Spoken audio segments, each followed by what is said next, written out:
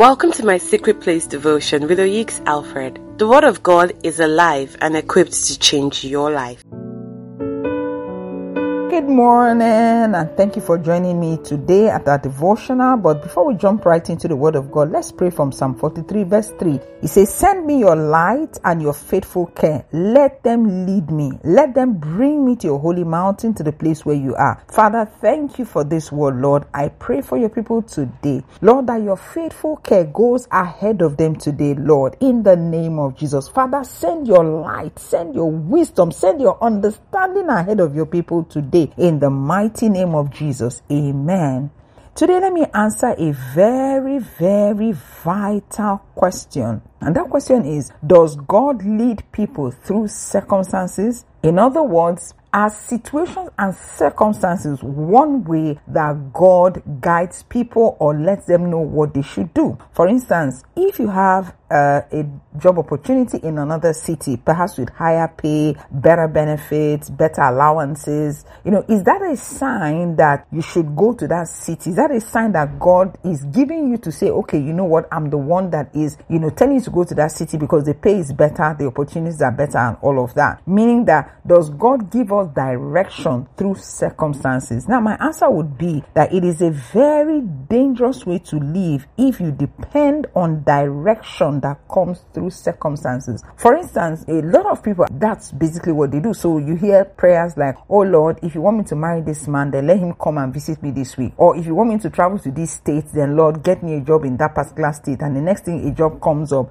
Are those safe methods of knowing God's desire and plan for you? The answer is that it is a dangerous way. The reason is because God is not the only trigger of circumstances. It is not only God that creates circumstances. So if you are saying, "Oh God, if this man is my husband, let him wear a red shirt," he could wear a red shirt for multiple reasons. There are three things that create circumstances. Number one is God. God could arrange a circumstance. Number two is that Satan can also arrange a circumstance.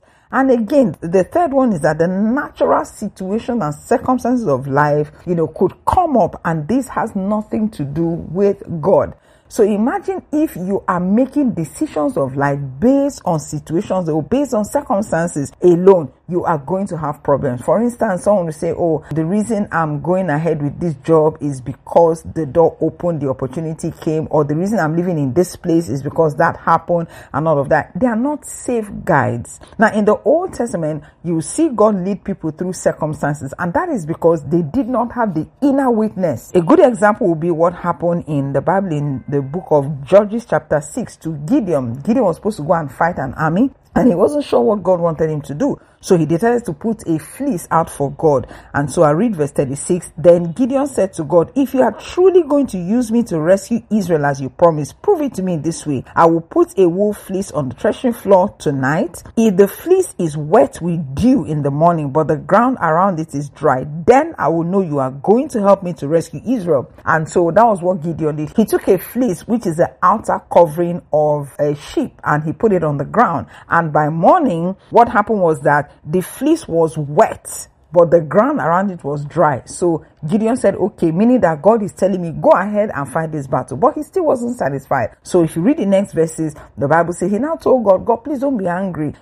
Now this time, if you want me to go, then please, Lord, let the ground around it be very wet, but let the fleece be dry." And by morning, the ground around it was wet and the fleece was dry. So he took it as a sign that, God was the one telling him, "Go, I'm going to be with you." Now, that could happen in the Old Testament. The reason is because they did not have the inward witness. They didn't have the inner witness on their inside, guiding them, leading them, directing them, so they could do those things. But now that you have the inner witness, you should not depend on circumstances alone, because like I said, the devil can generate a circumstance. Regular situations that can generate a circumstance. So don't say in terms of guidance, "Lord, if you want me to do this, let that happen, let that happen, let that happen." Even if you're putting out and telling God, make sure you also listen to the man on the inside. Let's take a look at something that happened in the early church, the New Testament, in Acts chapter 1 verse 23. So this is where the disciples were trying to get a replacement for Judas. The Bible says in verse 23, "So they nominated two men, Joseph called Barsabas, also known as Justus, and Matthias. Then they all prayed, "O Lord, you know the heart of every man. Show us which of these men you have chosen as an apostle to replace Judas in this ministry, because he had deserted us and gone where he belongs." Verse 26, the Bible says, "Then they cast lots, and Matthias was selected to become an apostle with the other 11. What does it mean to cast lots? Like doing a voting system or something like that. And so they chose Matthias from that process. The Bible didn't tell us that they had any inner witness. The Bible just said they cast lots. Now, if you notice, if you read your Bible, you read the whole of Acts or any other scripture, the first and last time they mentioned Matthias was in this place. After this, he never featured again. We didn't see him preach. We didn't see him heal the sick. We didn't see him do the things that all the other apostles were doing. So my thinking would be they chose this by lots, but you will not see God anoint this man, because this man may not have been God's best choice. If he was, you would have seen the manifestation in his life. You'd have seen him doing stuff like what Peter did, James, and all these other people. So yes, they cast lot. They did something in the flesh. They did something physical. The Bible didn't say that God told them to go ahead and cast lot. So they acted exactly like what Gideon in the Old Testament did. But remember, at this time now, these men now, they cast lot. They did what Gideon did, and they picked somebody. But after picking the person, we didn't see the hand of God come upon this Matthias. So what should you do based on circumstance? Even if you think that circumstances are working out to show that this is the direction, still pray and look on the inside. Learn to depend on guidance on the inside. It is not every door that is open that God has opened. The devil does open doors. So you want to be careful to check and be sure that it is God that is actually the one behind the situation and the circumstance. If you have a situation showing you that this is the way you should go, always look on your inside to see if you have a go-ahead signal on the inside or a restriction or a restraint on the inside. It is safer to follow the voice on the inside, especially if you're a Christian